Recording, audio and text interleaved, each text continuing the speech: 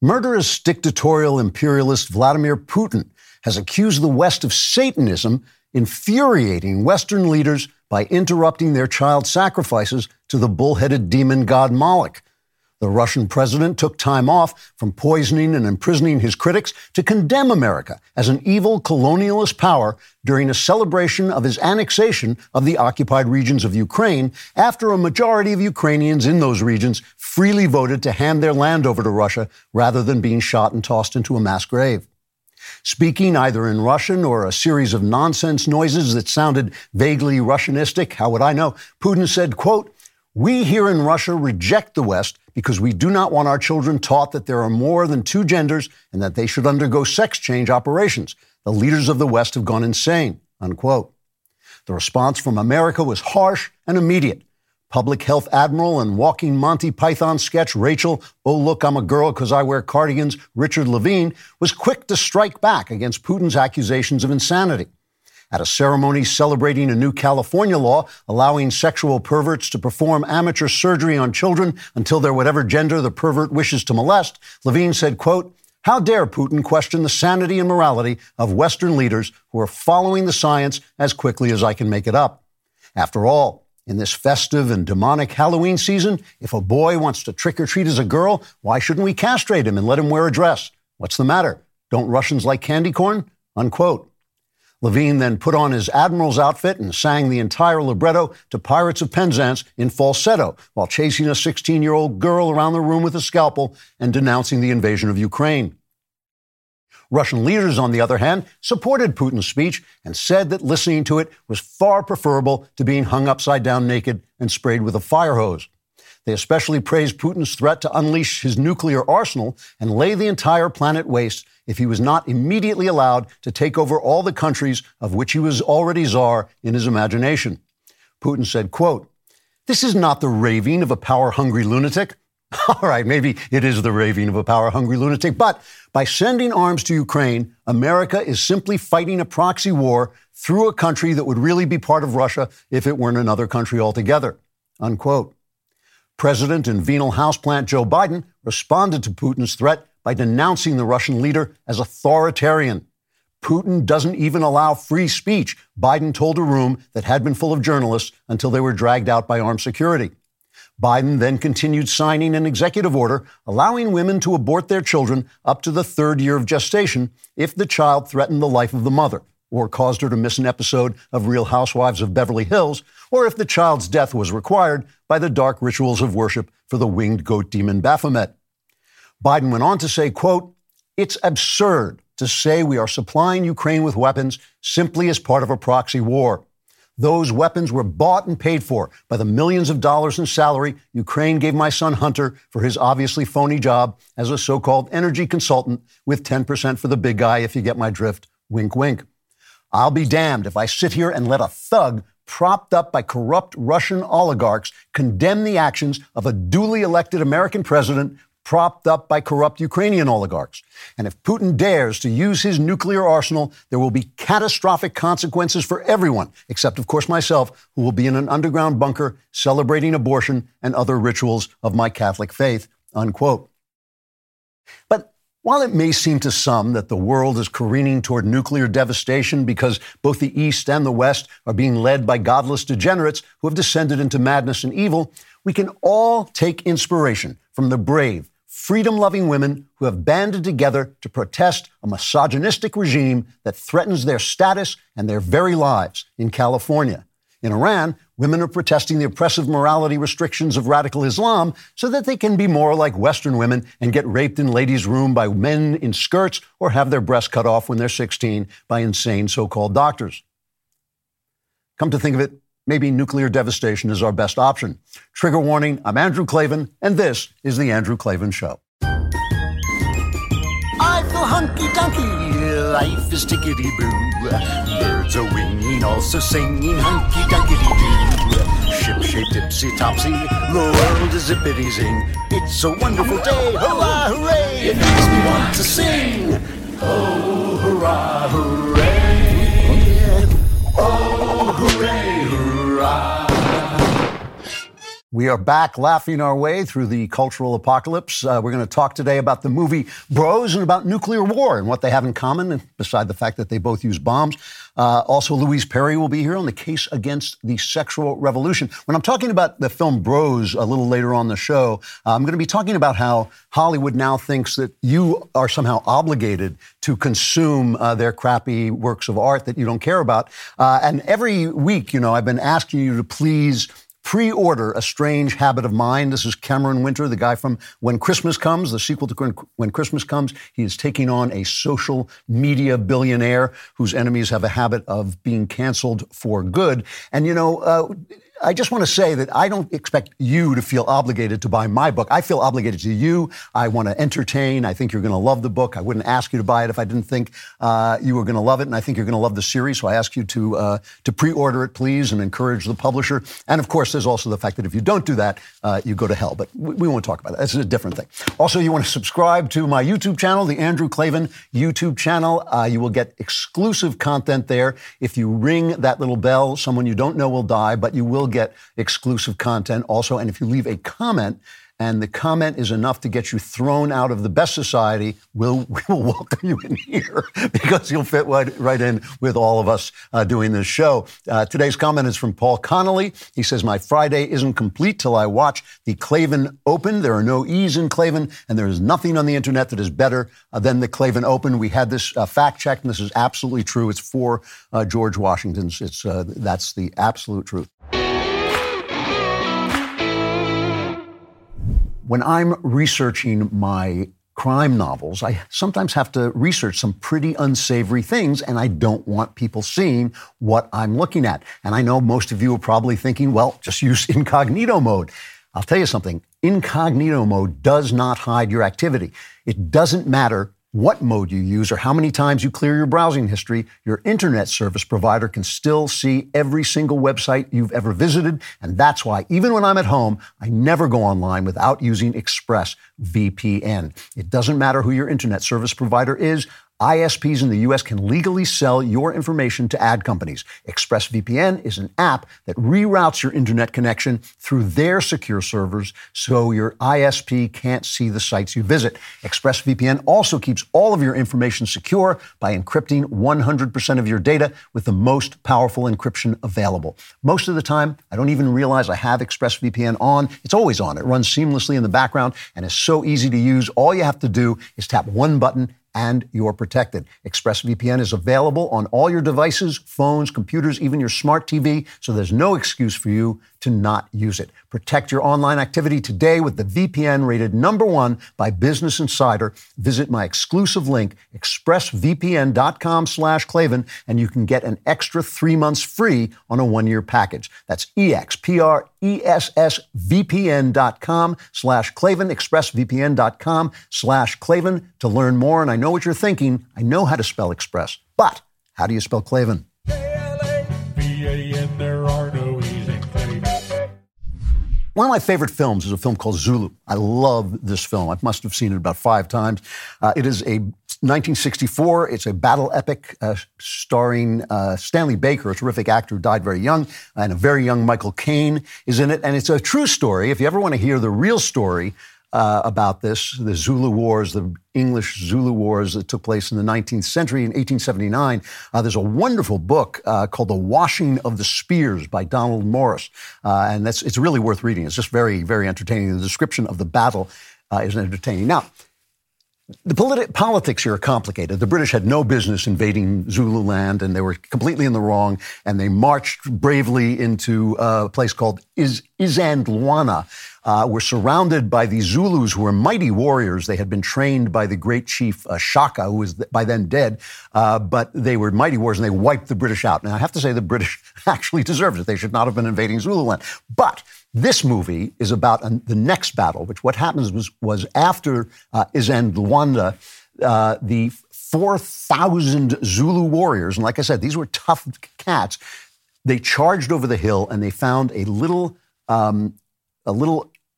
outpost called Rorke's Drift that was defended by 100 soldiers. So it was 4,000 Zulus against 100 soldiers. And it was one of the greatest battles in British history. They held them off. The British soldiers held off these 4,000 Zulus. It was kind of their Alamo, except the outcome was better.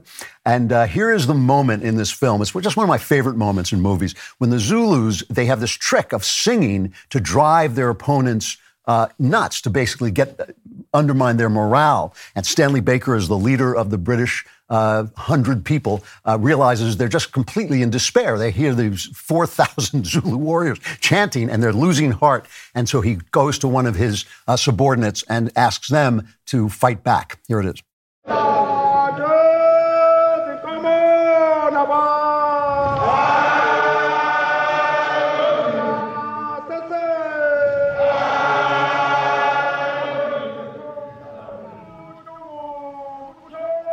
You think the Welsh can't do better than that, Owen? Well, they've got a very good bass section, mind. But no top tenors, that's for sure.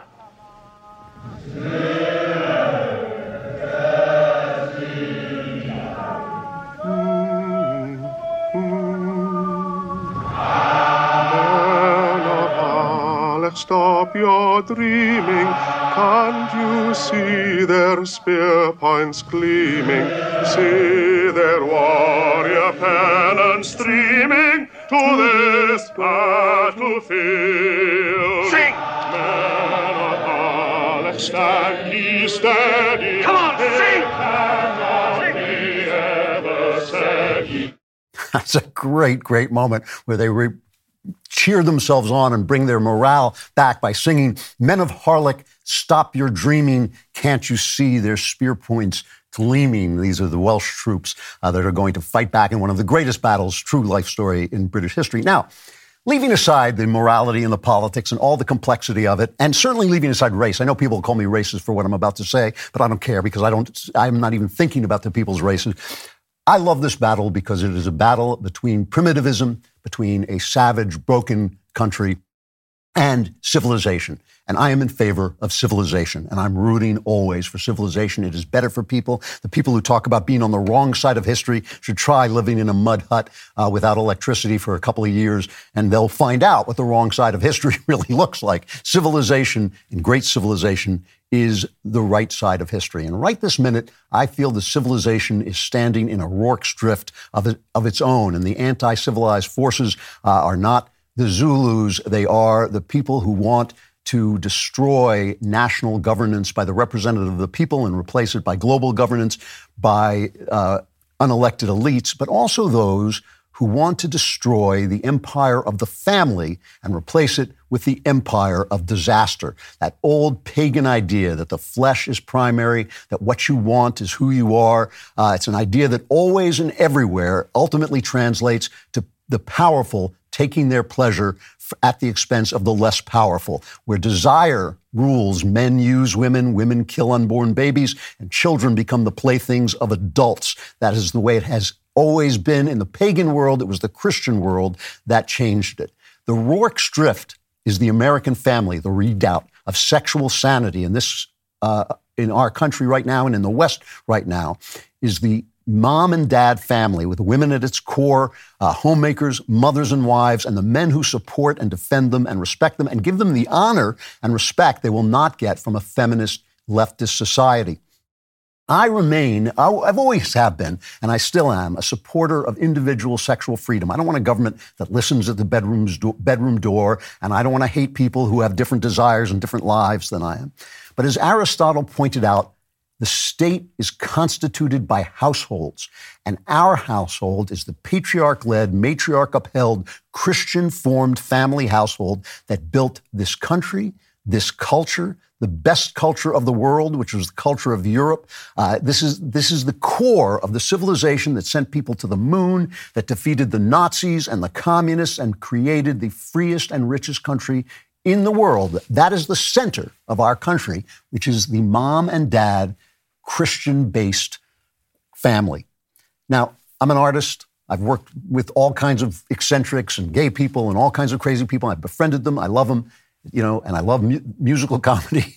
But gay people asked to be welcomed into that civilization that the family was the core of. The family was the core on which that civilization was built, and gay people asked to become part of it, and we said yes in all tolerance. And I think that was the right thing to do. I think it's right to tolerate people who live on the margins. But now those very people have turned it around, and it's not the same people. We're not talking about the gays. We're talking about some gays. We're talking about gay activists, and really we're talking about leftists who are now telling us, oh, we're going to queer your family. We're going to destroy your children. If you don't let your child transition, we're going to ship your child to another family, and we're going to make sure that they're castrated or they have their healthy breasts cut off. We're going to make sure that our movies are filled with gay iconography so your children can learn to be like us.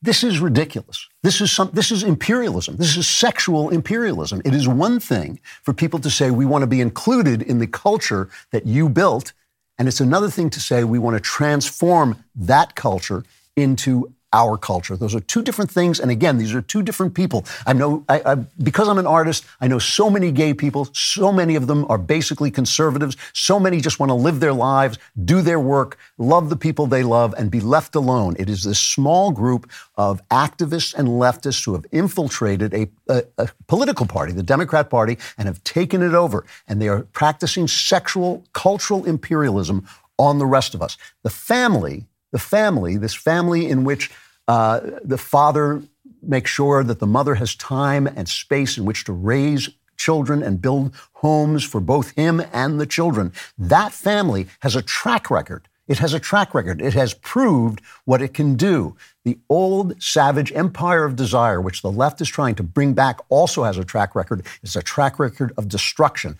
I still believe, I still grasp at the idea that we can tolerate difference in this country. We have to do that, or else we're not the Americans we're supposed to be. But that once let into the house, they should take it over. Once let into the house, the people at the extremes, the people who are deviant from the norm, should take it over, is simply wrong. It's the same thing as America saying to other countries, this is who we are and this is who we will remain, and anyone who tries to change us will meet with our force and our power, and saying we're going to conquer your country and force you to live like Americans. Those are two different things. And what I feel now is that the left is practicing cultural, sexual imperialism, and it's weakening us, and I'll show you what I mean. I'm so happy it's autumn finally. Summer was so hot. It feels so good for the weather to cool off. I'm going to be traveling a lot this autumn, and if you are going to be traveling, I know you also want the protection of Ring Alarm so you can rest easy. You know Ring, they're the video doorbell company that lets you talk to anyone at your door no matter where you are, but they also make an alarm, an award-winning home security system with available professional monitoring when you subscribe, and it's incredibly easy to install. I have done it myself. But Ring has also changed the home security game with Ring Alarm Pro. You want to go pro with Ring Alarm Pro. It's a whole home security system with available professional monitoring when you subscribe to Ring Protect Pro. Ring Alarm Pro combines a security system with a fast Wi-Fi router for home security and network security in one device. Plus, with a Ring Protect Pro subscription, you get professional monitoring for the ultimate peace of mind. If anything happens, professional monitoring will call you and can request emergency services. This fall, whether you're across the country or across town, you can rest easy and know everything at home is protected and connected and will stay this way. To protect your home, go pro with Ring Alarm Pro. Learn more at ring.com/Klavan. That's ring.com/Klavan. If you need to know, and you do, how to spell Klavan, just wait till somebody comes to your doorbell, ask them on the Ring app, just say, how do you spell Klavan? And if they know, then you set off the alarm.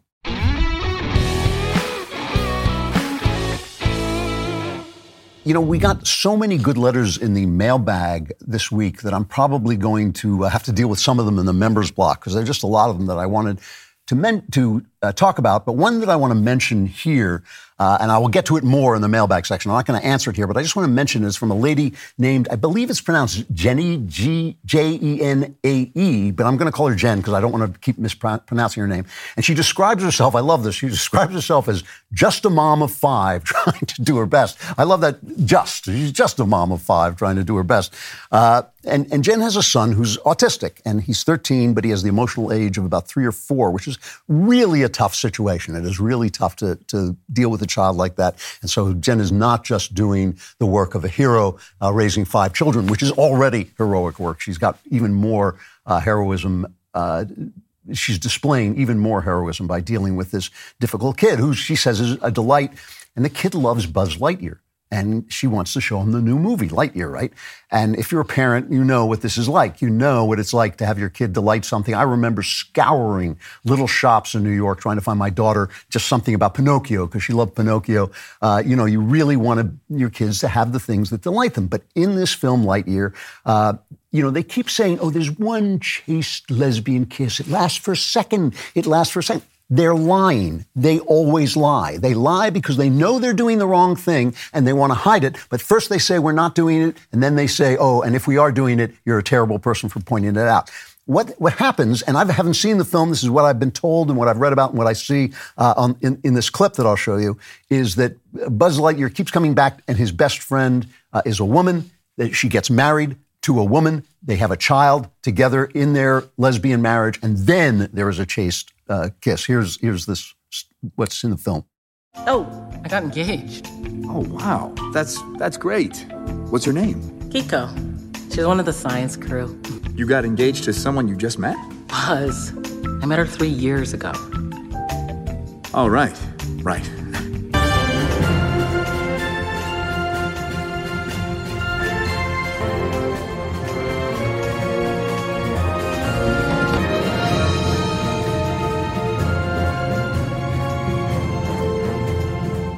Now, I want to make it absolutely clear, once again, this is not about whether I accept lesbian couples, which, as it happens, I do. It's not about whether Jen does. The question is, who speaks to her children about sex and whether or not there is a norm and a core culture that they should maybe find out about first or that she wants to support and stand against, lesbian marriage, whatever she wants to do.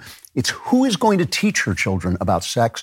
The mom and dad family, the person who has given her life to raising these children, to doing the heroic work that she's doing, who is going to make this decision? Or is it going to be the people who brought you Harvey Weinstein, the people who brought you the casting couch, the people who trade off child actors at pool parties with their gay mafia and pass them around and ruin their lives and never get caught and never pay a price, the people who've been divorced 5 times and have children out of wedlock who end up in rehab writing memoirs about their famous family who destroyed their lives. These are these skunks who believe that their sexuality should be imposed on you or preached to you when you are acting by the highest level of human sexuality, which is in a devoted marriage in service to the children it produces. You have the authority. This lady Jen has the authority and the wisdom that she gets from doing the job she does, and these people have nothing except talent. Talent is blind. Talent goes to all kinds of people. There are wonderful, talented people, and there are talented people who are absolute skunks, and all of them seem to be working at the Disney Corporation. I just have to quote this because it really caught my eye. Megan Basham, our friend that we love, she tweeted this week a source message he'd taken his family to Disneyland, I guess, where he counted no fewer than 6 male-to-female trans cast members. I happened to read the note as my kids and I were waiting online at Silver Dollar City in Branson, a gorgeous park with fun rides and Christian music playing everywhere. So I'll say more about this letter in the mailbag section. But if you don't think this is cultural/sexual imperialism, then listen to this. Why, if it's not, why does the state of Colorado keep hounding Jack Phillips, the cupcake guy, the baker, the guy who won't make a cake for a gay wedding because he doesn't believe in that? Are there no other bakers in Colorado? Is Colorado actually is it a bakery desert? They keep coming back at him, and that's not the message he wants to deliver in his arts. But they can't have anybody say that. They cannot have anybody say, no, I'm not going to do that. This push to put explicit gay sexual material into schools, especially at the youngest level. And when you stop it, they say, well, that's book banning. That's censorship. But no, it's not. That's not book banning. It is not censorship. It is not book banning or censorship to keep explicit material out of the hands of children. And it's not even book banning to keep material that's not explicit, but you don't like it out of the hands of children. You are in charge of your children. Know why? Because you do the work that has to be done. They've been trying to take that work away from you. Every time they say we have to support women, what they say is, well, we need more daycare. And we need free preschool. You got to have free preschool because otherwise you might teach your children things that we the state don't want them to learn. And by destroying, of course, the family, the state gets ever and ever stronger. Listen to the way CBS covers the movement by parents trying to keep these books out of the hands of their children because they want to be in control of what their children learn about this basic relationship in human life. Here's CBS News. Well, we want to turn now to the sharp rise in book bans in America's schools and libraries. A recent study found hundreds of books, mostly focused on LGBTQ themes or racial issues, have now been forbidden across the country. CBS's Elaine Quijano goes in depth. A small Michigan town is locked in a war over words. The battle is over these 5 books with LGBTQ themes. These books and lifestyle choices are destructive and wrong. Last month, a group called the Jamestown Conservatives led a successful drive to essentially defund the library. They want those books removed from the shelves. I feel like we've kind of stepped back in time talking about book banning. Library Board President Larry Walton opposes moving or removing the books, calling it censorship. It's heartbreaking to be associated with this situation. Oh, it's heartbreaking that he can't show his gayness to these children, that he can't show gay material to these children. It's all a question of who decides. This is basic Thomas Sowell. It's not what's right or wrong. It's who decides. The parents. Completely. It's 100% in the parents' hands. And the fact that they want these books out of the school, just get them out. There shouldn't even be a discussion. Just take them out. I don't even care if it's something where we all agree that they're wrong. They still have the right to do this. But this is different. This is an attack on the family. And again, it is not gay people attacking the family. It's these leftist activists. It's the leftism that infiltrates that takes over people's identities, first saying, if this is your identity, then you're with us. And then, of course, throws you out if you're not that. If you're a black guy who says, I'm not supporting the Democrat Party, then you ain't black. And if you're a gay guy who says, I'm not supporting this, you ain't gay. You're not part of it. All they mean is that you're leftist. That's all they want. And if you disagree, they will destroy you. The thing is, because the left owns all of the communication vehicles, except this one, except a few, but they own the mainstream ones, they set the norms. So the questions that are asked of candidates as we approach the midterms, they're all going to be about abortion, trying to make people who oppose the killing of babies in the womb, trying to make them sound like the extremists, right? That's what they're going to do. And they never ask what the other people believe. This is a woman who this is one of these Trump candidates that everyone's doubtful about. She's running for governor in Arizona, Carrie Lake. She has been really kicking butt and taking names. She's been doing a great job at handling the press because she understands every time they ask a question, they're not asking a question, they're setting the norm of the conversation. And here she is fighting back. Tell me, abortion is effectively banned in the state right now. Tell me, is that something that you support? I support saving as many lives as possible. And what I really want to know, and I've been waiting, I tune into you guys all the time, I want to know where Katie Hobbs stands, but I never hear you guys ask her that. I'm pro-life. My plan would be that every woman who walks into an abortion clinic know that there are options out there. They don't have to choose that. There's families who would love to adopt a baby. And right now, the way it's been going, they go in and they only have one option. That's it. Nobody tells them that there's other options. We want to help our women. If they're afraid, we want to help them. We want to give women health care, and I want to help people. But I really challenge you, and I'm happy to get back to you on this, when you find out where Katie Hobbs stands, because let me tell you where she stands.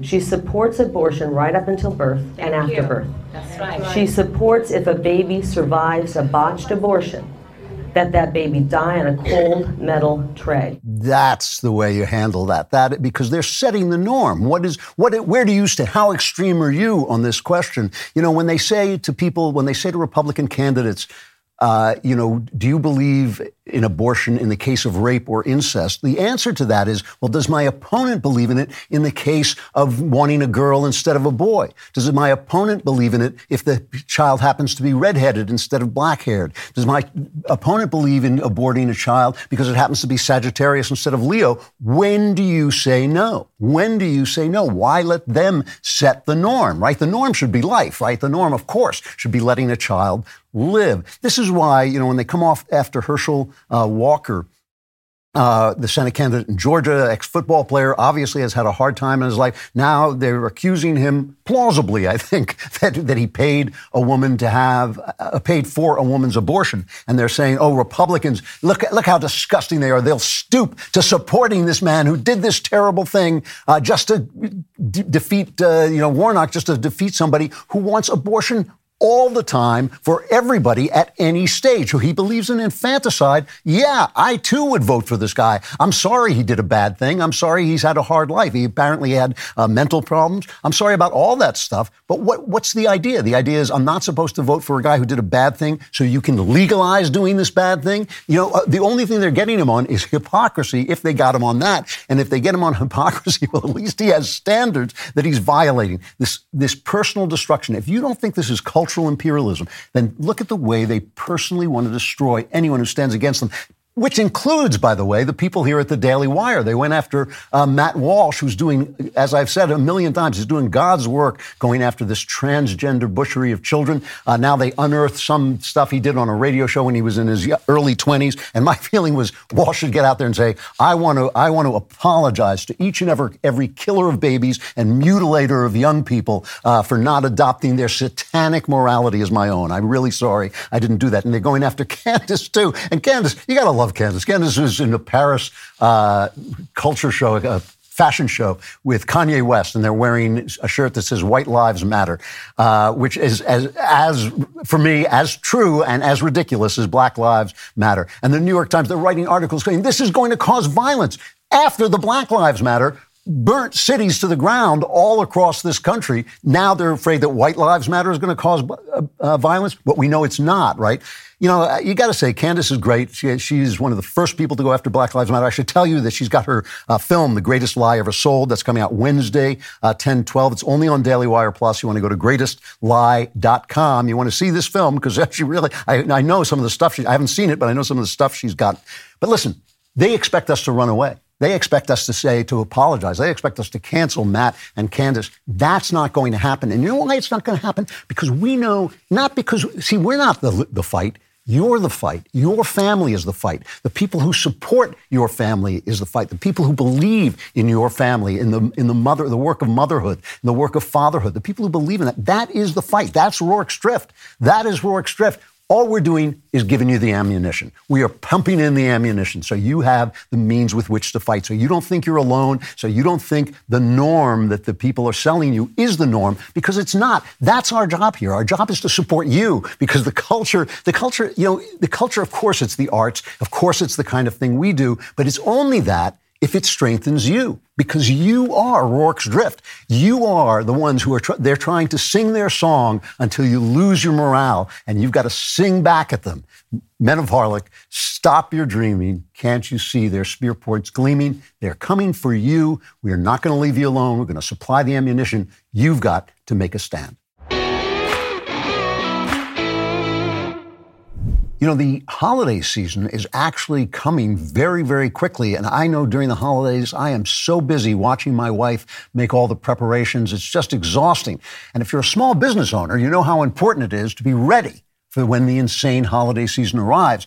If you haven't started preparing for the chaos of holiday mailing and shipping, you're already falling behind. But luckily, Stamps.com has everything you need to make your life a whole lot easier. It's the 24/7 post office that you can access from anywhere. No lines, no traffic, no hassle. Stamps.com is your one-stop shop for all your shipping and mailing needs. For more than 20 years, Stamps.com has been indispensable for over 1 million businesses. Get access to the U.S. Post Office and UPS services that you need to run your business right from your computer. With inflation on the rise, every dollar counts. Protect your margins with major discounts on USPS and UPS rates up to 86% off. Use Stamps.com to print postage. Wherever you do business, all you need is a computer and printer. And if you need a package pickup, you can easily schedule it through your Stamps.com dashboard. Get ahead of the holiday chaos this year. Get started with Stamps.com today. Sign up with promo code Klavan for a special offer that includes a 4-week trial plus free postage and a free digital scale. No long-term commitments or contracts. Just go to Stamps.com, click the microphone at the top of the page, and enter code Klavan. And I know you're thinking, but how do you spell Klavan? There are no E's in Klavan. There are no E's in Klavan.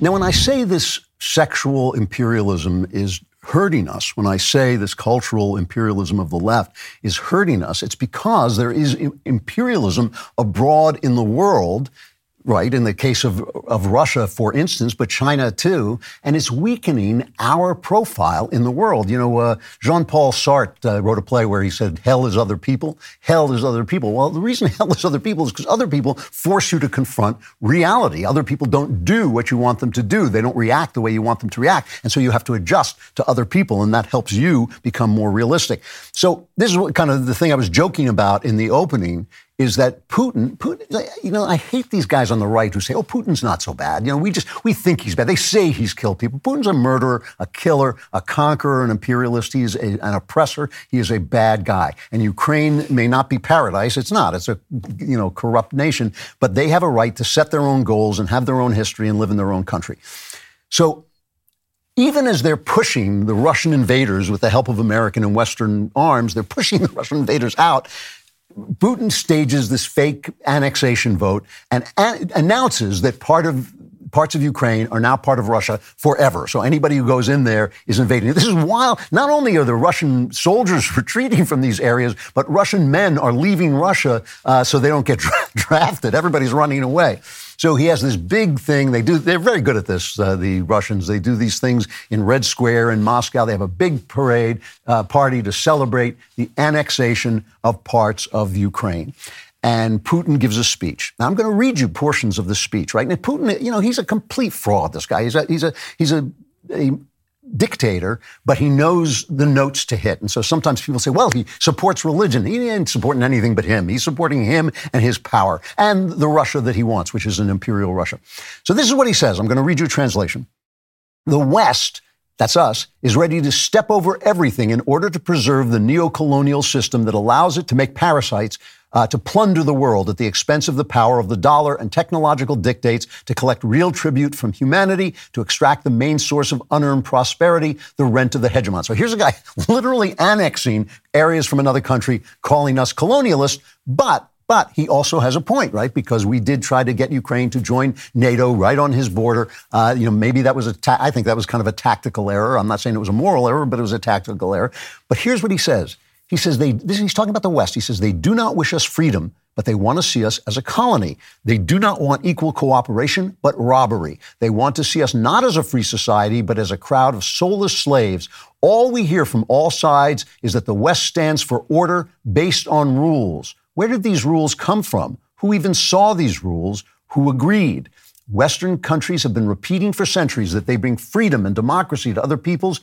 Everything is exactly the opposite. Instead of democracy, suppression and exploitation. Instead of freedom, enslavement and violence. The United States is the only country in the world to use nuclear weapons twice. This is a threat, destroying the Japanese cities of Hiroshima and Nagasaki. By the way, they set a precedent, so he's threatening nuclear war. He says, let's answer some very simple questions for ourselves. I now want to return to what I said. I want to address all the citizens of the country. He says, not only to those colleagues who are in the hall, to all the citizens of Russia. Do we want to have here in our country, in Russia, parent number 1, number 2, number 3, instead of mom and dad? Have they gone mad out there? Do we really want perversions that lead to degradation and extinction to be imposed on children in our schools from the primary grades, to be drummed into them that there are various supposed genders besides women and men, and to be offered a sex change operation? Do we want all this for our country and our children? Such a complete denial of man, the overthrow of faith and traditional values, the suppression of freedom, acquiring the features of a reverse religion, the opposite of what the religion is. It's outright Satanism. Now, my problem with this is that he's got a point. He's a horrible monster, and he's got a point about us. When we put a rainbow flag up on our embassy in Afghanistan, a place we're occupying with our troops, we're not being enlightened to go into this very Muslim country and say, not only are we bringing our troops in here, we're bringing our rainbow flag, we're practicing cultural imperialism on you. America has always been very proud of the fact that we have sometimes fought for other countries, like we fought for Britain and France and all of Europe against the Nazis, but we didn't take over those countries. We didn't say this country now has to live the way we want them to live. It's one thing to use our influence. It's another thing to impose these things. When we're fighting with Putin, a nuclear power, with Russia, a nuclear power, in Ukraine on his border, right? And you can be for that war or against it, whatever you want. We have to have something that's worth having. We have to have something that's worth having. This culture, as I said before, was built around the Christian family. It doesn't have to be the Christian-formed family. Our family, the idea of our family that, in the Bible it says a woman should submit to her husband, but the husband should submit to God, and they become one flesh. That sounds, the feminists always push that as if the man has all the power and the woman is powerless. That's not true. I know this from experience and from observation, that when you live that way, right, not just the woman submits to the husband, but the husband submits to God and the husband and wife become one flesh. That's not the kind of power imbalance that you think it is. That is actually an organism that moves forward to higher levels of both faith and culture. When you want to say, hey, you built this wonderful culture of the West, we'd like to be part of that, and you're excluding us. It's one thing for us to say, yeah, you're right, we've been excluding you, be part of this culture. It's another thing to say, oh yeah, now we're going to turn you into us. They don't have the track record to do that. And they make us, who in Russia, who in Afghanistan looks at our country now, looks at our teenagers being butchered by these madmen, looks at these people who want to have abortion seconds before birth, which is infanticide. It's just infanticide. It's to say it's abortion is to compliment it. To say it's the sin of abortion is to compliment it. It's the sin of infanticide. Who wants to be us? Who wants to be us? That was our power. That was our power when this country rose to power. It was the fact that we were admirable, that we were morally admirable. Did we have flaws? Yeah, we didn't include people who should have been included. But now that we've included them, they want to turn the country into something it never was. And it is painful to me. It is painful to me to watch a bad guy like Putin call us the bad guys and have a point. That is really, really tough. See, the thing is, I say this to people on the right all the time. The left, and I'm not talking about liberals, I'm talking about the left. The left are bad people. They are promoting something that they know causes poverty and slavery and the rule of the elites, and they don't care and they want that, okay? That's bad. That is a bad thing to do. When we oppose them, we can't be as bad as they are. We have to fight fair. We have to at least fight well. We have to make sure that we are people that other people want to be, because that, if only for practical and strategic reasons, that's our power. The power is when you look at a mom and dad family, you want to be like that family. That's why some gay people who are not activists, who are not great, that's why they want to get married.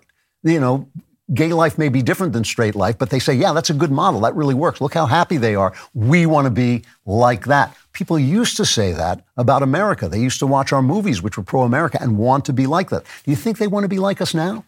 Do you think they want to be like this now? I mean, it's just when they see, Rachel Levine in his cardigans and his pearls walking around talking in that fluty voice, which he thinks makes him a woman. Do you think that's what most countries want to be like? Do you think that's what most people want to be like? Do you not think that they think exactly what I do? Like, guys, alone, I don't want to hurt him. I don't want to arrest him. I don't want, anything bad to happen to him. I just don't want his fantasy to be enforced on the rest of us. If you had a girl who had anorexia and she looked in the mirror and saw a fat girl, even though she was starving like a concentration camp victim, you wouldn't say, well, we'll give you surgery to make you look fat and then you'll feel better about yourself, because she'd die, right? When you want to cut kids up because they momentarily are sexually confused, It's a sin. Do you think anybody wants to be like that? So here you have this guy. He's invaded another country, has done the wrong thing. There's no defending him. We have sent arms in, and now he's threatening nuclear war. And we don't even have the ability to say, well, you know, we're going to stand up to him because we are something admirable that is better than what he's doing. I don't know if we are. I certainly don't know if this administration is. I think this is an administration that has absolutely degraded this country. I think allowing these activists, these sexually deviant activists, to take control of the party and to basically attack the family, to attack mom and dad's power over children. I don't think any country, truly, I don't think any country is looking at us and saying, boy, that's the country we want to be like. That's our main power. It's not our bombs. It's not our tanks. It's not our Air Force. The main fact is that when we come to your country, you see the people coming who you want to be like. And we are not those people anymore. These guys are really doing damage, not just to us, but to the entire world, which needs an example of what a great country looks like. This is not it. And so when you are raising your child and it's drudgery, when you are working hard to support your wife and it's hard, just remember, you are Rourke's Drift. You are the defense of the world. I know it sounds strange because you're living your ordinary life, you're living your small life, but it's everything because it is the basic building block of a free state. Cease your dreaming, make a stand.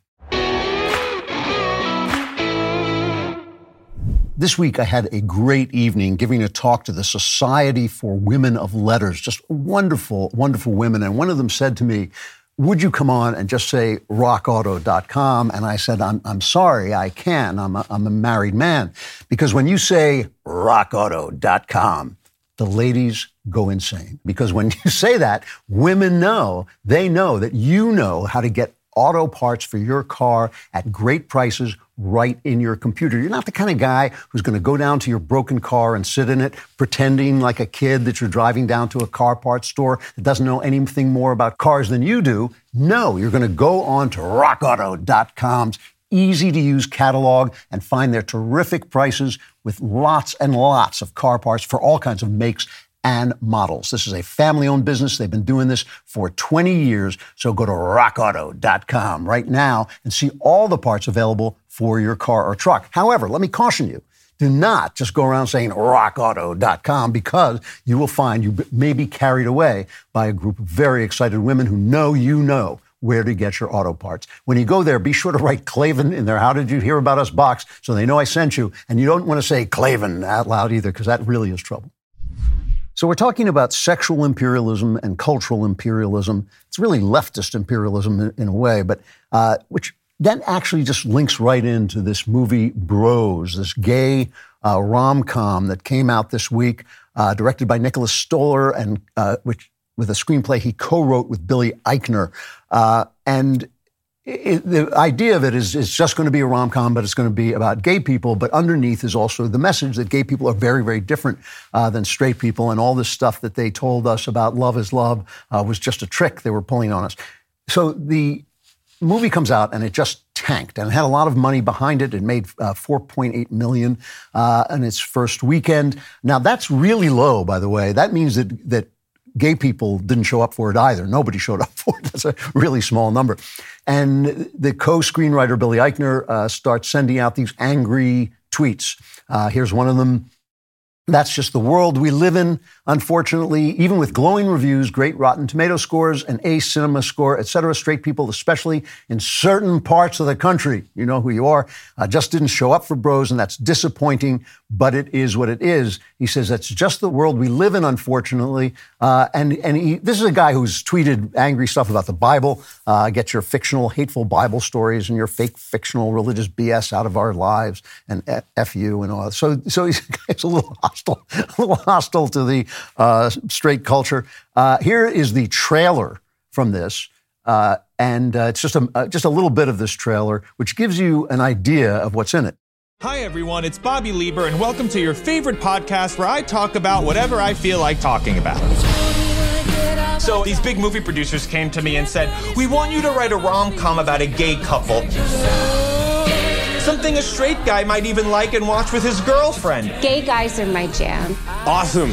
Something a straight guy might like? Am I going to be in the middle of some high-speed chase, then all of a sudden fall in love with Ice Cube? Am I going to get butt by Jason Momoa while we're both worrying about a volcano. They said, we just want a movie that shows the world that gay relationships and straight relationships are the same. Love is love is love. And I said, love is love is love. No, it's not. That is bullshit. So he's basically saying, that, well, you heard what he was saying, basically that straight culture is just too shabby for gay people to even pretend to be part of. So you may ask, did I go and see this movie? And the answer, you may have guessed, is absolutely not. And will I see it? No, I won't. But my son, Spencer Clavin, no relation, is a gay human, and he reviewed the movie for the Washington Examiner. And here's what he said. He said, I am among the apparently select few who saw Bros, very satirical there, the apparently select few who saw Bros this weekend and liked it, but it is unquestionably the portrait of a micro-demographic. If you're in or adjacent to that micro-demographic, it's charming, relatable, and funny, sometimes even hilarious. On the other hand, if you've never lived among affluent, liberal homosexuals in an American metropolis, the jokes are likely to fall flat. This isn't even slice of life filmmaking. It's sliver of life cut with one of those surgical blades that's only a few atoms wide. Now, I have a limited amount of time myself for gay stories. When I lived in London, there was one theater season. I'm a big theater fan. And there was one theater season where there must have been like 4 or 5 gay plays in the West End in London. My wife and I went to one of them, and we thought it wasn't bad, but it exhausted our interest in the subject. We thought that was a subject, and we were willing to watch a play about it, but not a lot of plays about it. And I mentioned this offhandedly at the time to a gay friend, but he was a leftist, so he was prone to being offended, and he was offended. And I said, look, this is not about me. It's not something that I care about that much. It's part of the world. I know gay people, so I'm happy to hear a story about this, but a love story between a man and a woman has a subtext that it's about whether the world will continue, whether a man is strong and brave enough and a woman loving and tender enough to create the next generation. The future of 2 gay people really doesn't have that kind of resonance, and it's not about me. It's about something else. Now, there's also something else, and I want to just talk about this bluntly. Straight guys tend to find gay acts of affection, let's call them, not to mention sex, unpleasant to look at. We don't like looking at that. In fact, what we like looking at is pretty girls. That's what we like looking at. That's why men want to see a sex scene, because they want to see the girl. They do not want to see the sex. They want to see the woman. This is actually the truth. And that's why a lot of guys love lesbian sex scenes, because they're two naked girls. That's what that's about, right? So if you're watching something that you actually find unpleasant, you are going to have limited tolerance for it. And the reason this point is important is this. We're not obligated to see what you make. We have no debt to you whatsoever. We don't owe you anything. I'm talking as the audience. I'm also an artist. You, as the audience, don't owe me anything. You don't owe me to pre-order, as you well should, A Strange Habit of Mind. You don't owe that to me. I'm asking you to do it because I think you'll love the book. But you don't owe it to me. It is my job to entertain you. And so this isn't just with gays. It is with all of these lefty guys in Hollywood. They are basically accusing the audience of being bad people for not showing up for their work. Even if their work is good, we don't owe it to you to see it. There are plenty of, I don't like rom-coms at all, by the way. I don't go to a romantic comedy at all. Even if it's great, I'm not going to go because I don't care, right? I am not responsible to come to your story. So they did this again. They did it with, what was it? The girl Ghostbuster one in 2016. They made it Ghostbusters with all women, and people didn't like the trailer and didn't show up. And the cast came out and said, well, because we were basically sexist. Here's that. It's not something that hasn't happened. It's just that each and every time it comes up, everyone seems to act like it's the first time that like there's a talking monkey or something crazy. It's like we cast billy goats or something to play all. It's like billy goats. It just seemed like we did something completely wrong, and we didn't. We made a great movie. So here's the thing, right? We may have not gone to see it, because there were women in a film that we considered to be a bro film, and we didn't want to see a bro film with a bunch of girls in it. That's one reason. We may have not gone because we thought it was bad. We may have not gone because we had $40 to spend and we decided to spend it on dinner. We may have not gone because it was a sunny day and we felt like taking a walk instead. We could not go for any reason we like. The idea that we are somehow, you made this thing, so we're responsible for seeing it, is insane. It is completely insane. It is a complete turnaround. They did this with, with Black Panther. Now, I thought Black Panther was really dull, but I think all superhero movies are really dull with one or two exceptions. But they were doing the same thing before Black Panther came out. This LA Times writer, Jamal Smith, wrote in Time magazine, he said, when I'm considering the folks who preemptively hate Black Panther, I will bet there wasn't one person in America who preemptively hated Black Panther or cared. But he says, they seek to stop it from influencing American culture. I say, let them try. Wow, what a hero this guy is. Who cared? Who cared? Maybe you just don't like superhero movies. Maybe you have something better to do. This is the entire thing. I sometimes joke about the fact that I have a hard time promoting myself, especially comical when I've been trying so hard to promote A Strange Habit of Mine because I really think you'll love it. But Jeremy said this, the God King of the Daily Wire, said to me, there are many kinds of intelligence. You have no self-promotional intelligence.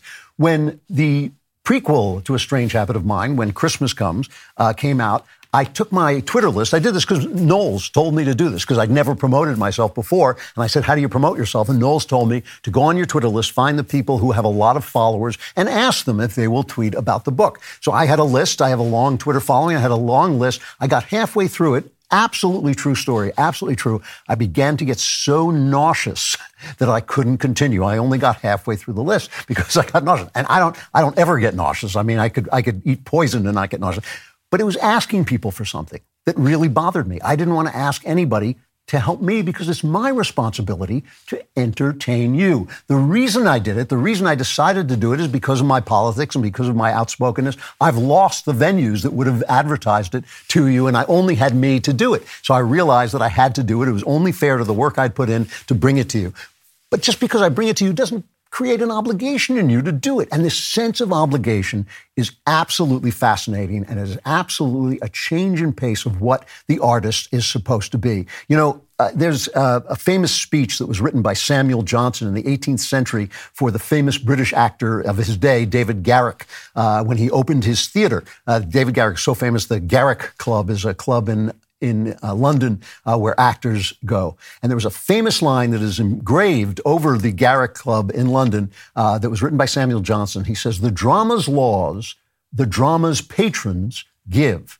For we that live to please must please to live. In other words, you're the audience. You set the rules, and the rules can be anything you want. They can be, we don't like to see nudity. They can be, we don't like to see Tom Cruise. They can be, we don't like to see movies that have too much red in the color palette. They can be anything you want because we are here for you. Now, mixed in with that attitude is a certain snobbery that has always been there. I mean, I'm sure you've seen, or I hope you've seen Hamlet, and you've seen him give his speech to the actors, how they're supposed to read the lines, and they're supposed to be natural. Here's Laurence Olivier giving part of that speech.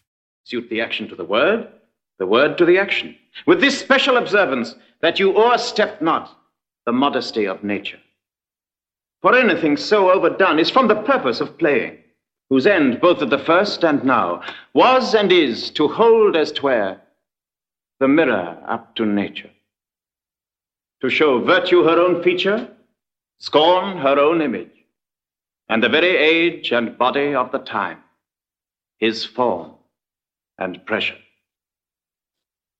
Now this, overdone, though it make the unskillful laugh, cannot but make the judicious grieve, the censure of which one must, in your allowance, outweigh a whole theatre of others.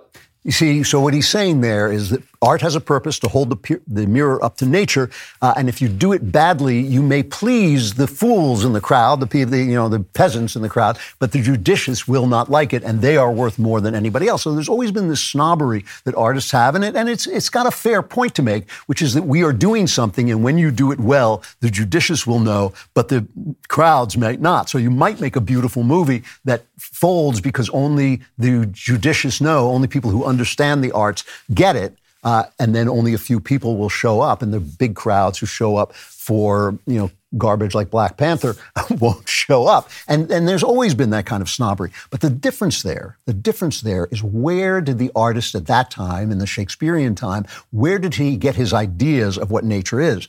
Well, Shakespeare tells you. He tells you in A Midsummer's Night's Dream, he has a character say, "The poet's eye in a fine frenzy rolling doth glance from heaven to earth, from earth to heaven. And as imagination bodies forth the forms of things unknown, the poet's pen turns them to shape and gives to airy nothing a local habitation and a name. Such tricks hath strong imagination." In other words, looking at heaven and looking at earth, the poet acts as a sort of translator of what heaven has created and gives you the things that you can't see and gives them a shape. It gives to airy nothing a habitation and a name. It gives a shape to things that we feel and we know, but we can't say. But he's looking at heaven and earth. He's looking at nature and he's looking at heaven, at the not just the creation, he's also looking at the creator. Now, with the death of God, now we're just looking at people who are looking to themselves. So all they're really telling you is what they think, which is very different. It is very different than someone who has the responsibility to hold a mirror up to nature. It's what one critic called the difference between the mirror and the lamp. The mirror looks to nature and collaborates with nature and thereby collaborates with the creator of nature to give you ideas in ways that you might not have thought of before. But if you're a lamp, then the light is coming out of you and you are shining this beautiful lamp on the world and illuminating the people. So when people say, "Oh, you didn't show up for my movie," what they're saying is you didn't show up for me and you are obligated in showing up for me. Now, again, I often say that the left has taken over the arts because we abandoned them.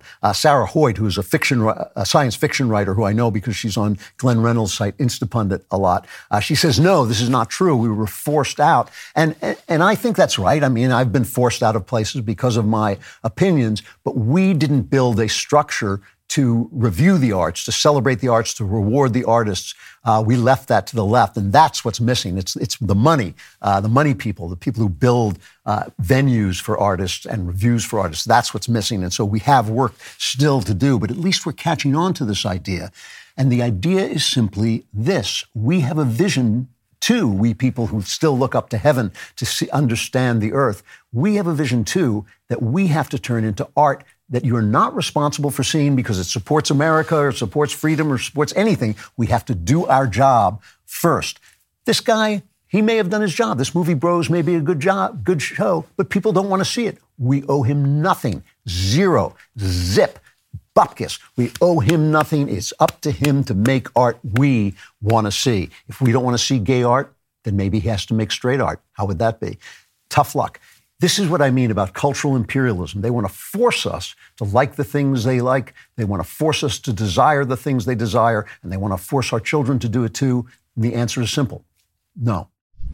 This Monday, we will celebrate Michael Knowles Day, or as some people call it, Columbus Day. And while many woke companies will ignore or attempt to rebrand this holiday, Jeremy's Razors will honor it with an historic sale. From now through October 12th, you can purchase a Founder Series shave kit for 40% off plus free shipping. That's a 1% discount for each of the 40 Christopher Columbus statues that have been removed or destroyed in this country by illiterate buffoons.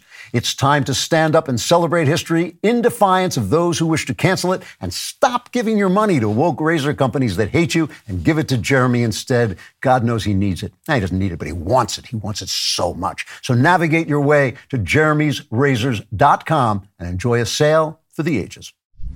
One of the more positive things that is happening to my mind is that I feel like a lot of women are suddenly waking up to the fact that some of the ideas they've been sold over the last 30, 40 years are not really very good ideas after all, and that some of the things that women need and want out of life are being denied them by the very people who tell them that they're their friends. Louise Perry is a British journalist. She's the author of a new book that is making waves called The Case Against the Sexual Revolution, a new guide to sex in the 21st century. Louise, thank you very much for coming on. You're so welcome. It's a pleasure to be here. So, I was looking first at the table of contents of this book. Chapter 1, sex must be taken seriously. Chapter 2, men and women are different. 3, some desires are bad. And Chapter 8 is called Marriage is Good. So I don't know. You sound like some kind of conservative evangelical semi-fascist, as we call them here. What is your excuse, Louise? No, but where is this coming from? Well, I mean, I say that I think that what the book expresses is that I started with some feminist priors. I started with the idea that it's important to protect the well-being of women and of mothers and of children, and then I ended up at some conservative conclusions. What I was trying to achieve with those chapter titles is, on the one hand, to say things like men and women are different, for instance, is an apparently very obvious statement. But also we know that actually it isn't necessarily regarded as obvious. And so I was trying to tread that exact tightrope. And I think I achieved it because I've had, even before the book was published, I had a bit of a Twitter storm when the contents page was shared. And some people look at that contents page and they say, duh. And some people look at the contents page and they're appalled. So clearly there's something going on. You, in your introduction, says you're a British journalist. Are you in England? I'm in London right now, yeah. So what was the reaction when the book came out in terms of the press? So it came out in June in the UK, so there was a bit of a lag before the September publication in the US. You know what? It was more positive than I thought. I did obviously get a little bit of pushback and there were some critical reviews and so on, but really I thought it might be 50-50 in terms of positive, negative responses. It was more like 90% positive, actually. Wow. And sometimes from slightly unexpected quarters, I've had really lovely responses from readers from pretty much every demographic and point on the political spectrum you can imagine. So what went wrong? The sexual revolution was supposed to set everybody free. We're all supposed to be happy as clams. And really, when I go and give speeches to colleges, I sometimes start off by saying, young women seem to me to be miserable. If I'm wrong, because I'm obviously not a young woman, let me know. And no one has ever contradicted that. What went wrong? That's interesting. The polling seems to confirm that as well, that women's happiness levels have been cycling downwards for some time. So I think the problem with the sexual revolution is that what it was ideologically was really just an effort to tear down everything that had gone before, to completely obliterate the old sexual culture and to put in its place a much more rational, supposedly, system of ethics, which really was just based on consent. It's really a very legalistic kind of ethical system, which I don't think is anywhere near adequate enough to actually promote the good and protect people from harm. But I go into that length in the book. I think that one of the problems with doing that is that it has proved very, very difficult to manage the fact of sexual asymmetry. So the fact that men and women are different in some really, really fundamental ways, obviously I say obviously, I mean, this isn't necessarily obvious in this day and age, but on a physical level in terms of the fact that women get pregnant and men don't, and the fact that men are stronger and bigger than women are and all of this kind of stuff, which obviously has huge social impact, but also on a psychological level, that there are some important ways in which men and women differ on average. For instance, one important difference is that men are generally more interested in casual sex than women are if left to their own devices, are more promiscuous than women are. And I think the problem that we've seen with the post-sexual revolution ideology, which is all about freedom, it's all about just discarding any supposedly old-fashioned traditional norms which used to oppress us. So that's the story, is that it can't really accommodate the fact that the playing field is not even. And actually, if you're just unleashing freedom on a group of people who previously were controlled by really a very subtle, complex set of institutions, norms, religious ideas, and so on, which were often painful, which were often shame-inducing, which were often unfair. We have to face up to the fact that the old system had all sorts of flaws which caused people pain. The problem is that I think the new system is causing people pain as well. And I think that trying to pretend as if all you need to do is just inject freedom into the sexual culture. I think we tried that experiment. It's 60 years on, and I think it's proved to be an abject failure, to be honest. Yeah, I mean, they tried it in the 19th century as well, and it was a failure then too. You have a chapter which really grabbed me, that you had a chapter called "Some Desires Are Bad." I recently read an article in the New York Times quoting a woman. She may have been quoting your book, in fact, now that I think about it. I'm not sure. Quoting a woman who said she was afraid to tell her boyfriend that she didn't want him to strangle her because she was afraid she wasn't being sex positive, which made me laugh in a sort of morbid way. But like that is an amazing idea that a woman is not supposed to tell a man to not strangle her. What do you mean when you say some desires are bad? How are we supposed to parse that? Well, what behaviour is bad? I mean, it's just a different way of asking what's good and bad, which is an extremely knotty moral question that I don't think we're all of one mind on at all. But we need to try and answer it, right? That's the task set to us as human beings. The problem with the consent model is it offers this very seductively simple proposition, which is that as long as you consent, as long as everyone reaches various sort of legal thresholds for consent in terms of being old enough and sane enough and so on, then everything's fine, you can do what you like. The problem is that system actually cannot account for things that we feel very intuitively are not right. You can jump that legal bar of consent and still do all sorts of dreadful things. And people will sometimes, request of others that they do dreadful things as well. The nature of human beings is that we don't always have perfect insight into what's good for us. And actually, the consent framework, I think, permits all sorts of horrors, including, as you say, choking, which has gone from being a very bizarre practice. I mean, I told my grandmother that this was now considered flavour of the month among Gen Z of millennials. She was appalled. That was completely unheard of in her era, right? Whereas now it is supposedly considered to be a completely mainstream practice that you will expect to have done to you on a first date without even any kind of request for consent. And it's amazing the extent to which this has been mainstreamed.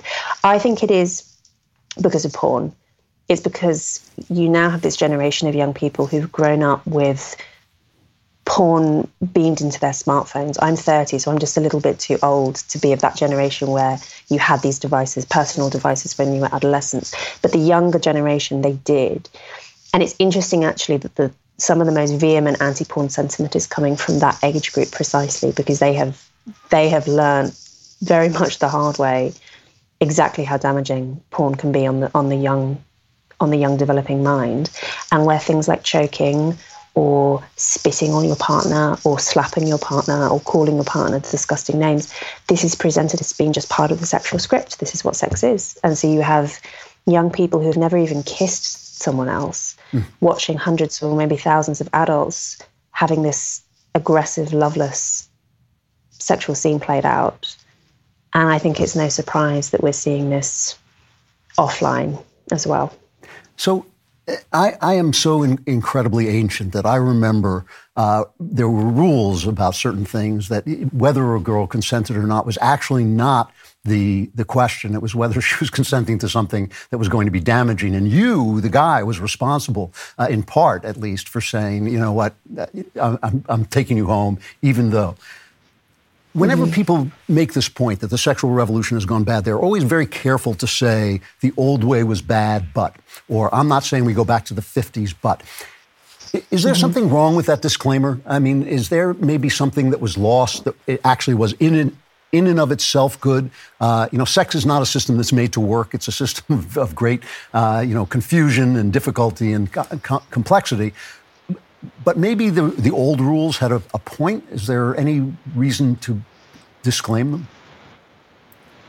The old rules certainly had a point. I mean, I don't think that we should necessarily idealize any particular decade. The 1950s is always the one that gets held up. It was a very unusual decade in all sorts of ways. What I think is, though, worth looking at is the commonalities across culture. My first degree was in anthropology, and I call on anthropological research quite often in the book because I think it illuminates quite how strange we are. And it seems to us as if things like premarital sex and online porn and all these things, which are now completely just the air we breathe, those are strange, actually, in historical terms and anthropological terms. And I think, part of the reason I make the case for marriage is because I think you can see in the data that there are all sorts of ways in which married people do better and married mothers do better and children brought up in in households with two married parents do better. You know, I think you can very easily just call on rational means to make that argument. You don't necessarily need to be appealing to tradition or to religion. But it's also worth pointing out that every culture has a system of marriage. That there are really two systems, which is either the monogamous or the polygamous systems. Those are the only two available in all the cultures that we've seen. And the cultures that do best in all sorts of ways are the monogamous ones. And I think the idea that comes out of the sexual revolution, that we're unique, that we don't need all of that old-fashioned rubbish, you know, that we can just do away with it. And we don't need a system of marriage. We don't need a system of sexual ethics that's any more complex than just consent, yes or no. I think it's really hubristic to think that that's true. So I think that you can say simultaneously, you know, I don't necessarily want to be directly recreating the 1950s, but also if we're the only culture that's saying this quite peculiar stuff, does that not suggest that we might be the ones that are wrong? So that's an excellent point. Now, what is to be done, as they say? I mean, you have men who know no rules and want no rules, most of them, and women who are really being victimized. I mean, it's just very obvious. How do you make a change, and who begins that change? Well, it's a difficult one because our material circumstances have changed a lot. You know, we have the pill, we have the internet, we have all of these inventions that can't be uninvented. So it's not possible to just revert immediately back to any kind of old system that's dependent on completely different material conditions. But one thing that I do really hope comes out of the book is something I really noticed from speaking to lots of young women and all the campaigning and journalistic work I've done in this space, is there are so many women who are so afraid to protect their own boundaries. One of the things that, one of the ways I think in which the old culture did in some ways serve women better than the new culture within our lifetimes is that the default used to be no. If you were going on a date with a woman, the default assumption was that you would not be having sex. And obviously there were exceptions to that, and there was all sorts of hypocrisy, you know, of course.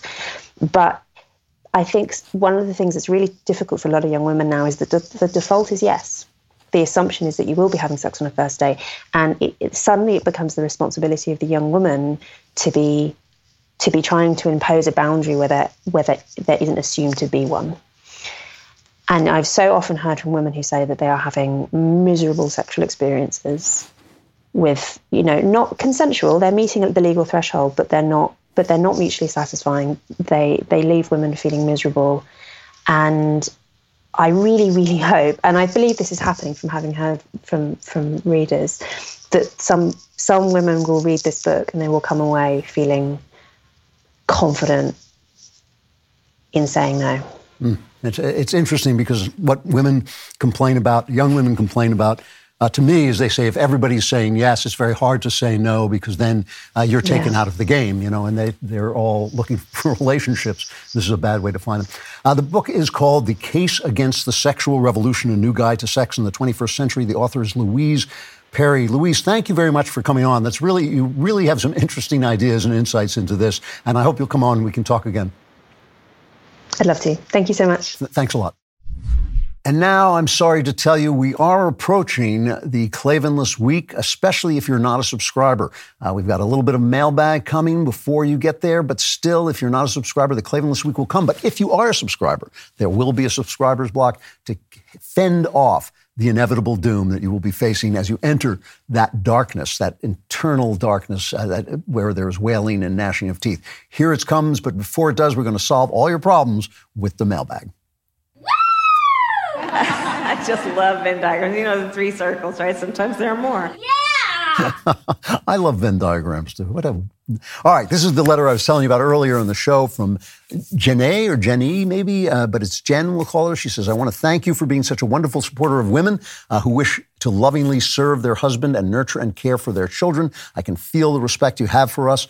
Good, because it is true and it is there. She says, I would love your wise advice. My 13-year-old son is autistic and obsessed with the character Buzz Lightyear. He is so looking forward to the new movie, but with a gay kiss in it. My husband and I do not feel this is appropriate for him or for our younger children. Emotionally, our son is about a 3 or 4 year old, and he will just not understand why mom and dad decided we can't see this movie no matter how hard we try to explain. Much of our extended family feels we ought to just let him see it anyway, and I have even found myself trying to rationalize it. My son is a sweet boy, and he does not ask for much. These bastards. I realize, Disney people, they should be ashamed of themselves.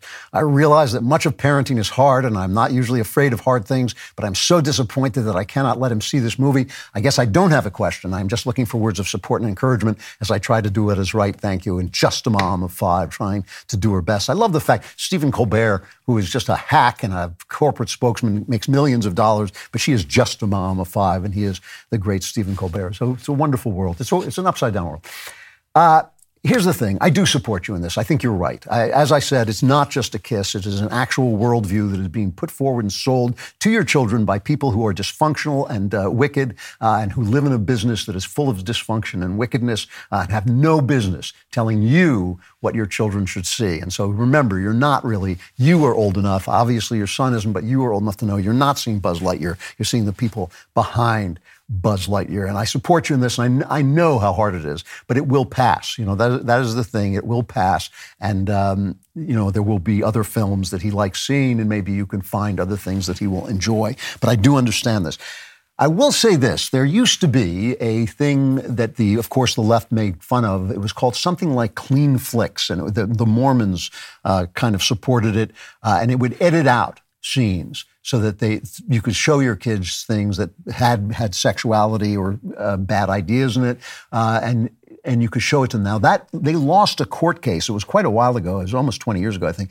They lost, at least 15 years ago, they lost a court case where the court said, no, you're making money off somebody else's artwork, and that's not fair, so you can't do that. And so I believe that Clean Flicks or Pure Flicks, whatever it was called, had to shut down. However, that doesn't mean you can't have it done. You can't sell edited versions of a movie. That doesn't mean you can't edit the movie when it comes out on streaming. You can't record it and then edit it and take out these few scenes. And it is only a few scenes that push this idea forward, that you can't find it yourself. You may have to find someone to do it, but it might be possible to get it done. I don't want you to break the law. I don't want you to do anything you're not supposed to do, but you might look into that. It is one option. But if you have to say no, I know how painful it is, and I can tell from your letter, and I really, it's very hard for me not to curse these people for taking the Disney Corporation, which was a family-friendly, one of the greatest family-friendly corporations ever made, and turning it into their imperialist cultural agenda. They should be utterly ashamed of themselves. They will pay a price for it, if not in this world, then in the next. It is a really ugly, small thing to do. And I'm sorry you have to go through that, but I do support you in making the decision and making sure that you are the person who teaches your kids values, not these limping fools. From Colby, hey, Andrew, I just upgraded specifically to seek advice from either you or Knowles. That's a choice. So you either wanted the good advice or the bad advice.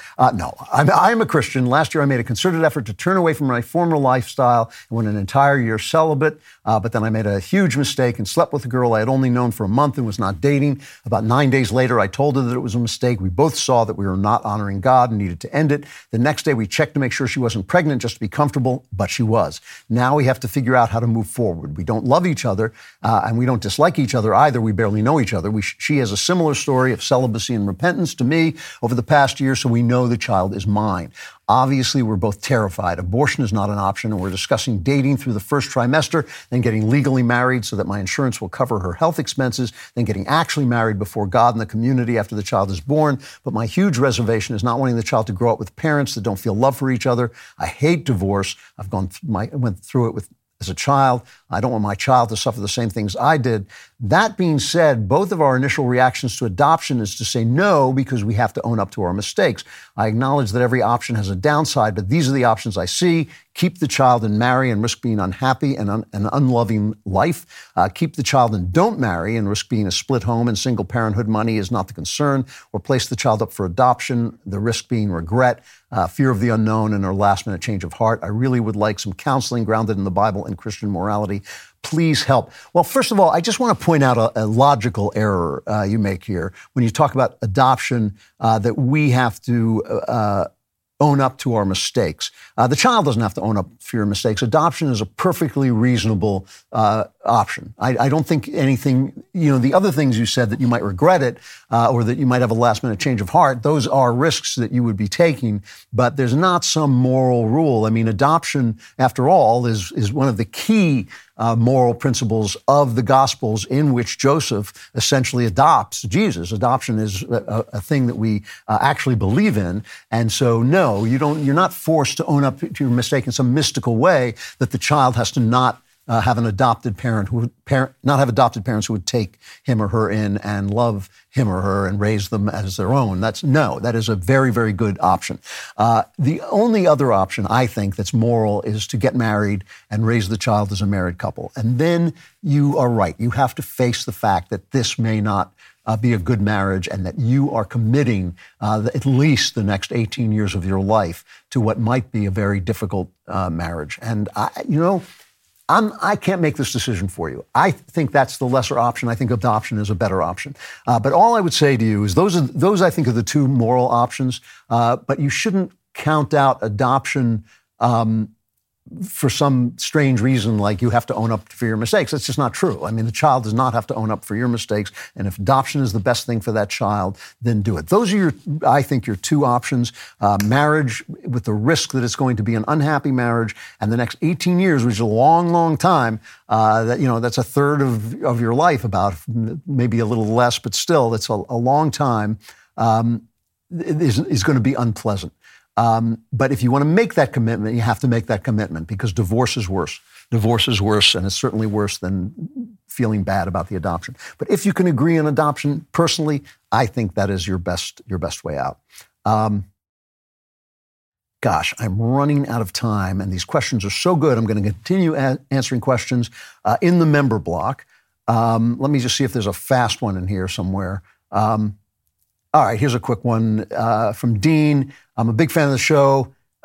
You suggested a policy. I described it as moral but not Christian. Could you expound on what you meant by that? That phrase seemed meaningless to me, since as Christians we know God's will, a.k.a. Christian teaching, is synonymous with morality, and so the phrase moral but not Christian is contradictory, like saying moral but not moral. Thanks and God bless you. What I meant is not specifically Christian. There may be many moral answers to a problem.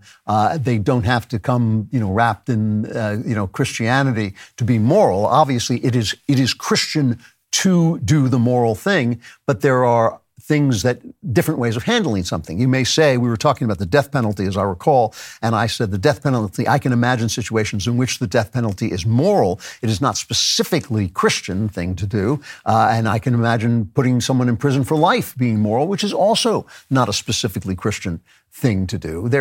Christianity is not a rule book. It's actually not a rule book. It's a relationship with Jesus Christ that hopefully improves your view of morality and makes it clearer. But there are lots of solutions that are not specifically Christian that are moral things to do. That is the end for those of you who are not subscribers. And so at least you can take a little bit of consolation in knowing, as you face the eternal darkness of the Klavanless week, you deserved it because you didn't subscribe. But if you subscribe, the members block is coming up, and I will be answering more of these really interesting questions in the mailbag. Stay tuned.